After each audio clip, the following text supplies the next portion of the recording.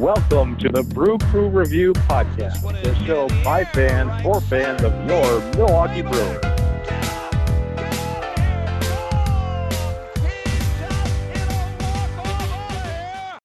All right, welcome to the Brew Crew Review Podcast. We've got Craig, Vince, and Scott joining you today. No Chad, no Tom Carter, no stuff like that. The Brewers Hey, Craig, Tom Carter is our anonymous source, so you can't say his full name on the air, just so you know, and you got to go with like some sort of way to cloak that. It's Tom C or T Carter is fine, but you can't just say, hey, Tom Carter's not here today. He's our anonymous source. Oh, right. I feel like we've been over that once or twice, but having said that, Tom Carter might have some injury news about Adames, so that might be kind of interesting. Yeah, according to, fine, we'll go with T. Carter. Or no, that's too obvious. Maybe Tom C. Yeah. So I guess he's saying that Adames should be okay for the rest of the week, but there are pending X-rays, but Adames apparently feels fine and he should be good to go for the rest of the week. So that's good because Adames has been one of our better hitters. Raleigh Tellez with another big bomb today. He's been pretty hot. And like I said, pretty much to solidify himself as an everyday player. And not only that, but right in the middle of our lineup. I guess Andrew McCutchen, he's still on the COVID aisle, right? It almost seems like we haven't been missing him, which is odd since not all that long ago, I just said that he was our best leadoff hitter and cleanup hitter somehow. And so we're getting by without him. But, yeah. Our pitching. Yeah, McCutchen is still on the COVID IL. But, Craig, before we move on, I actually just wanted to ask really quick for both your thoughts. So Adames has got what's I guess viewed as a minor injury. Do you think that we should rush him back? I know what he's saying and that it's not too serious, but I'm almost inclined to say just put him on the 10-day DL at this point. Let him fully recover. I would hate to see us have a nagging injury with a guy like Adames who we're counting on for so much just to get through a couple series in May. I really think that it might be in our best interest to let him fully heal, put him on the DL and let him get back. I guess depending on what the X-rays say, but if those are the initial reports from Tom Carter today, I think that, I'd love to get your thoughts on that.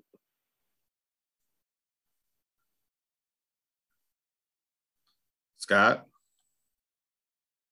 Oh, okay. Well, my thoughts on it is, if it is something where, X-rays come back negative, but it's still a little swollen, a little tender, that's fine. I'm okay with, with holding him out for 10 days, especially because we just got Urias back. And, he's going to be able to, I guess he could jump in right at short. And Jace Peterson has had a heck of a week this last week. So offensively, he's kind of stepped it up. So, yeah, we could definitely do that without missing him. Obviously, it's a long season. At the same time, we are playing the Braves at home, and I kind of feel like I really want to win that series. But, got to look at it like it's a marathon, not a sprint. So I'd be okay with it. Yeah, I mean, with Louis Urias back to cover shortstop, I think that's where the structure of the roster build really, is starting to show how we can cover injuries with our depth and versatility of some of the players that we have on the roster. And so you can kind of keep going without missing a beat, so to speak. But with that said, Adames' bat is valuable and you really need it in the line possible, especially now with the homestand 3 against the world champion Braves and then the Washington Nationals coming up.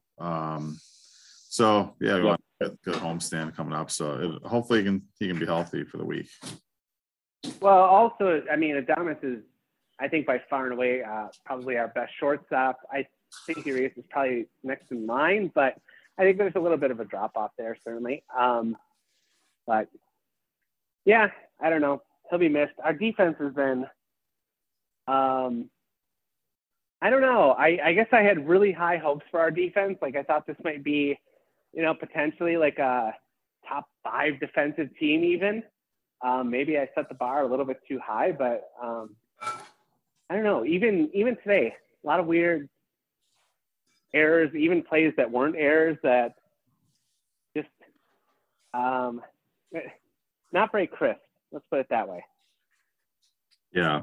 Yeah, I still think that our up the middle defense is pretty solid. When you look at guys like Wong and Adames who work together very well. I know that there have been some plays where you might question that a little bit, especially in the last week or so. I still think that those two guys, coupled with Kane or even Taylor in the outfield, I think that those are really solid defenders, especially up the middle. And I think that we can probably, kind of set our expectations pretty low for first base defense from Rowdy. But other than that, I don't view defense as a weak suit, if that's kind of what you're implying. I think that there's probably just, some hiccups that they're working out. I don't think it's going to be a bad defensive team when all is said and done by the end of the year.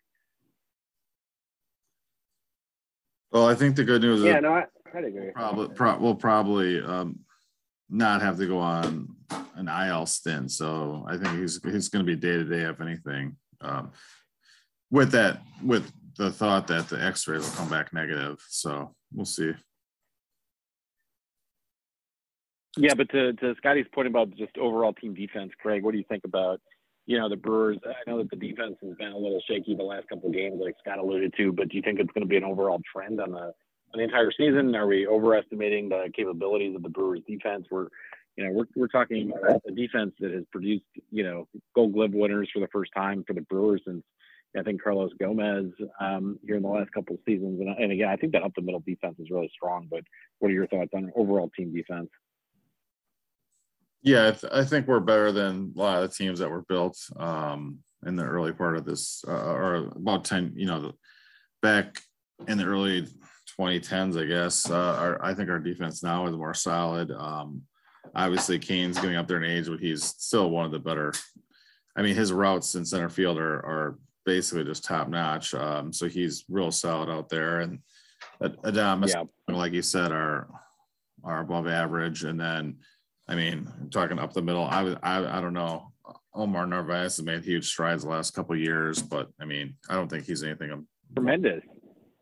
Yeah. I don't know. I might disagree. I think that Omar has really been one of the biggest plus defenders as a catcher that I've seen. He's really surprised me a lot. And I'm not just saying that because he happens to be our catcher. I think that, maybe it's probably because of the standard of low expectations that was set for him.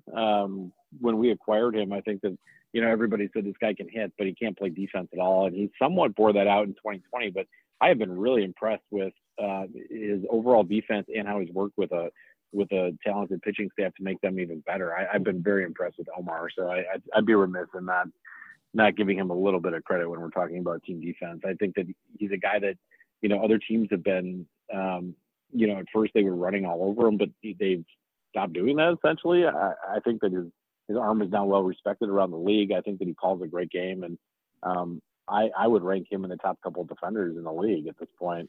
So I give him a lot of credit for just overall how the pitching staff has developed too. Yeah, I don't disagree with that. That's for sure. And then, you're looking at our corner outfielders. Well, obviously Hunter Renfroe has a great arm, and across the way, Chris Yelich has like a noodle arm, but they have like opposite profile when it comes to coverage and range in the outfield, that kind of thing. So overall, just solid. And I think some guys' strengths, other guys' weaknesses, and all that stuff. So yeah, I think overall, I'm not too concerned with our defense forward. And we do have our rotation is chock full of strikeout pitchers, so that limits the necessity for defense in some ways. And not only that, our bullpen too. And that'll be a nice segue to talk about another highlight of our bullpen, and that's Josh Hader, folks. This guy's incredible. He's now had 34 consecutive appearances going back to like almost the middle of last year without allowing a run. And he actually just broke the Major League Baseball record to start a season with 13 saves and 13 appearances. So pretty incredible stuff from Josh Hader, who already had set the bar unbelievably high coming into this year. and he's eclipsed that. And I mean, really, how valuable is this guy? That was a good, I mean, it's that was a great Eclipse joke on Eclipse night. Sorry. So. Yeah, that was all planned right out. Sorry, go ahead. But no, I mean, what a weapon to have. I mean, I guess always being a Brewer fan, I always wonder what it's like to be a fan of an opposing team, knowing that you're facing a team that has Josh Hader in the bullpen. I mean, I can only imagine that you're like, all right, we got to get some runs here in the 7th or the 8th, or else this game is over, guys. I mean, that's basically the truth of the matter, and that's quite the weapon and the intimidation to give to your opponent.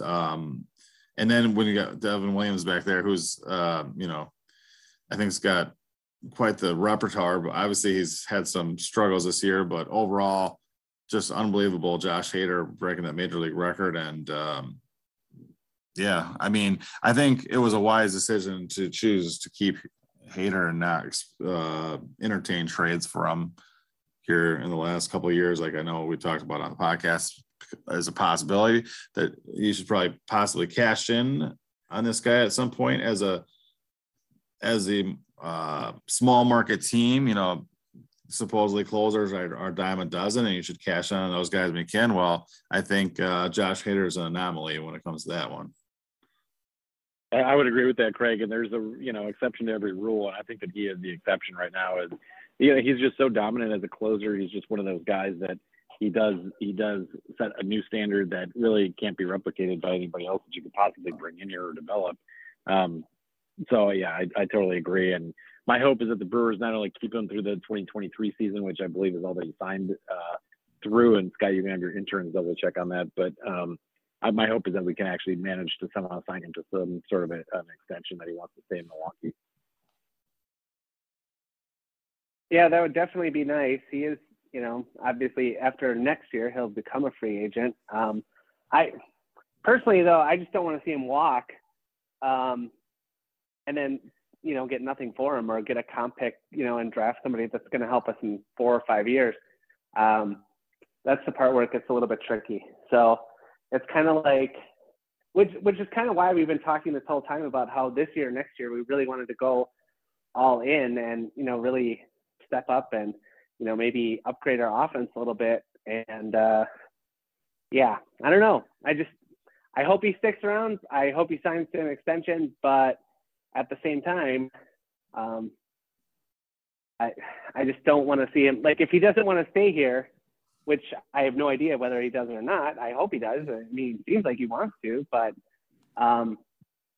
yeah, if he winds up, let's say we don't sign an extension going into next year, like, I don't know if, as a small market, if you can hang on to him or not. You might have to start looking at trade offers and seeing what you can get. But that window that we talked about and have talked about for the last few seasons, if we decide to hold on to him and he is a part of a Brewers World Series winning team, I'm okay with it if he just walks at that point and we get nothing else for him, because then we've accomplished what we set out to do with him. I think that as long as we're in contention next season, we have to keep him and take as best of a shot as we can with this window that we've got, with the starting rotation that we do, and Christian Yelich still, and a couple other guys that I think can really be counted on to have a solid foundation for us still through next season. And I think that that's going to be telling. Obviously, the Brewers are somehow out of contention next year, and then that's a different story. Then I would completely agree with what you just said. But I think that you've got to take a shot with a guy like Hader on your team. I think Vince is probably right, unless next year's trade deadline comes up and the Brewers somehow are like decimated by injuries or some unforeseen thing that just torpedoes our season where we don't even have any chance at the playoffs. I think Josh Hader will stay a Brewer until he hits free agency. At this point, and I'm sure we'll talk again on future podcasts about whether that's really wise, like Scott's pointing out. But like I said, it's like one of those things where and maybe the conversation will be completely different if the Brewers knock on wood, like were to win it all this year or something like that, and then they're only like borderline contending next year, that they might consider it or something like that. But I can't see any other really scenario where they would entertain that they would actually think about trading him before he hits free agency, with the current goals of, going deep into the playoffs both this year and next. So we'll see, but it's exciting to have. Well, there's probably going to be some difficult decisions that are going to have to be made in the next couple of years too. Like, I mean, obviously I'd like to keep all of our great pitchers, but I mean, does anyone think that if all of our starters are pitching as good now, as they are when they, start to hit like those expensive arbitration years, and, maybe we look at extending some of these guys, I just don't see a way that we're going to be able to keep them all. So that's going to be another, difficult part. And, Josh Hader is obviously extremely valuable, but he's extremely valuable and he throws, 50, 60 innings a year, whereas, some of these starters are obviously putting up 3 times that. So I don't know. I think though that through 2020, yeah, you're right, Scott. Sorry to interrupt. I think that through 2023 though, all of our starters are still under contract, right? You have your interns double check on that. Yeah, I mean, for the most part, Peralta's beyond that, get actually. more expensive. Yeah, Peralta's been signed to an extension. I know that Woodruff, I think, still has a couple of years. Burns is still under control. So guys like Ashby obviously are way under control. So I think that we could still, keep Hader for at least next season and use the money that we would be spending on starting pitching in other years towards him, at least for that one season, just like we're doing this year. Yeah, I think what it'll come down to is they'd have to choose whether or not they're going to offer an extension to either Burns or Woodruff before they come free agents after the 2023 season. I believe they both do. On the other hand, we actually have Peralta under team control through 2026, believe it or not. So a very affordable. Yeah, that was a nice extension.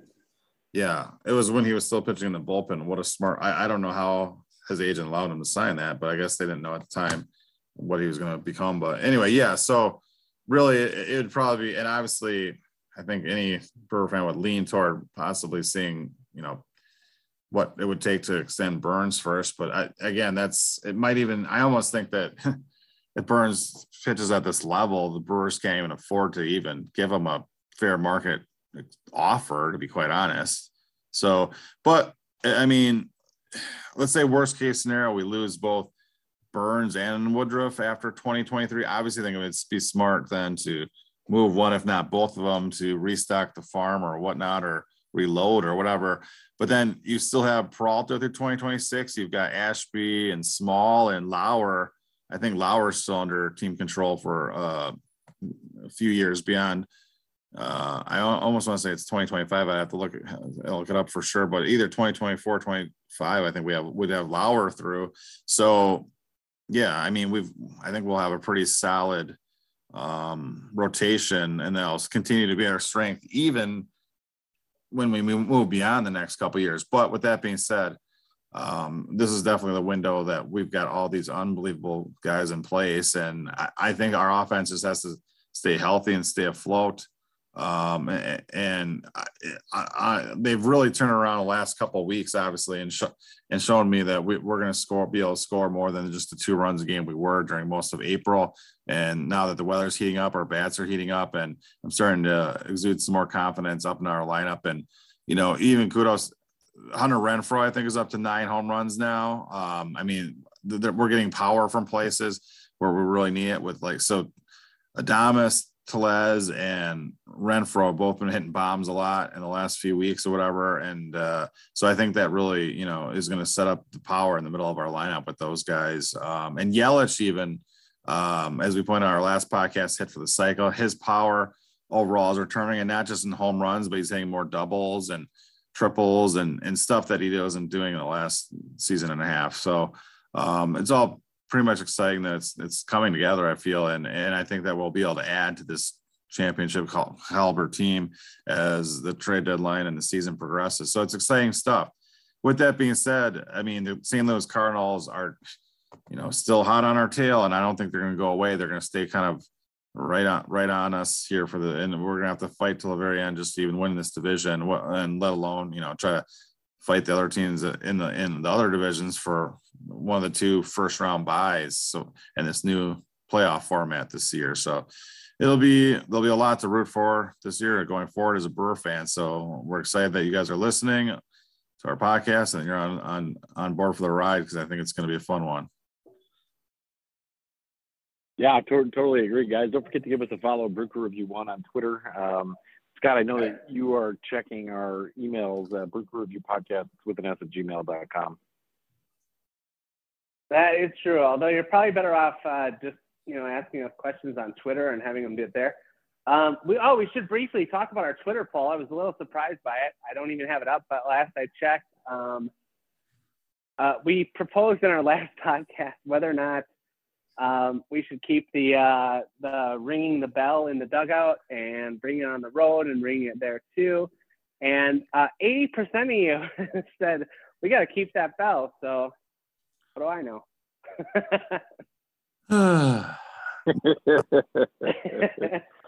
I don't know. Love it. Love it. To circle back to Greg's point, right now, what are we? 21-12, something like that. We're in really good shape. We're top of the division. Things are going well, but we've had the easiest schedule of the year by far. 22-13. I was way off. We've had the easiest schedule of the year by far, and that worries me a little bit because, obviously I know that our team can hang with any other team out there, but I think that record is a little bit inflated from beating up on the Pirates and, I guess to a lesser extent the Reds. So we'll see how it goes. Yeah, no, that's a fair point, Scott. We've had a lot of games against the Reds and the Pirates, who, obviously are 2 of the worst teams in baseball. It is interesting that the Reds even didn't give up a hit today, but somehow found a way to lose, as we're taping this on May 5th. And of course, Hunter Green pitched 8 hitless innings before he got pulled, and then they ended up, I think, on a forced fielder's choice, scored a run because they had walked the bases loaded, both Green and the bullpen, and they ended up losing that game 1-0 without giving up a hit. Pretty unbelievable stuff. But overall, yeah, we've been kicking the doormats, and even some of the lesser teams in the other divisions, even taking a series against the Marlins this weekend. They're an improved team, but overall, we haven't really been, facing too many of the upper echelon teams. It's too much, and we're gonna have games like that. So we're definitely benefiting from playing in such a weak division, because if you look over the NL West, all 5 teams are still over 500, which is just blows me away. I'm really surprised by the Diamondbacks. I thought it was going to be one of the worst teams for sure in the league, if not that division, and they're even over 500. So yeah, we've got a lot of doormats to kick in our division besides the Cardinals, so we're kind of fortunate for that. But all you can do is play well against the teams that you're scheduled to play against, right? So I'm happy with where we're at, and I will say it's kind of fun to see that the Dodgers are not in first place right now, so that's good. In the NL West. Yep, that is cool. All right, well, thanks for tuning in, Brewer fans. All you West Dallas folks are staying classy over the course as we hit the summer months here. Should be exciting time. So come on down to AmFam Field, formerly Miller Park. Enjoy the warm weather in the parking lots. Come on inside and see the Brewers win some games. Make sure to get in there before the later innings and see Josh Hader continue his unbelievable scoreless/save streak here as we go into May and hopefully into June. And yeah, exciting times. Live base. Sounds good, guys. This Saturday. And you get to see the Brewers play? What more do you want? Seriously, that's awesome. One of the guys from Naughty by Nature? Oh, yeah, he'll be there too. That sounds good. Awesome. All right, stay classy, Milwaukee, and go Brewers.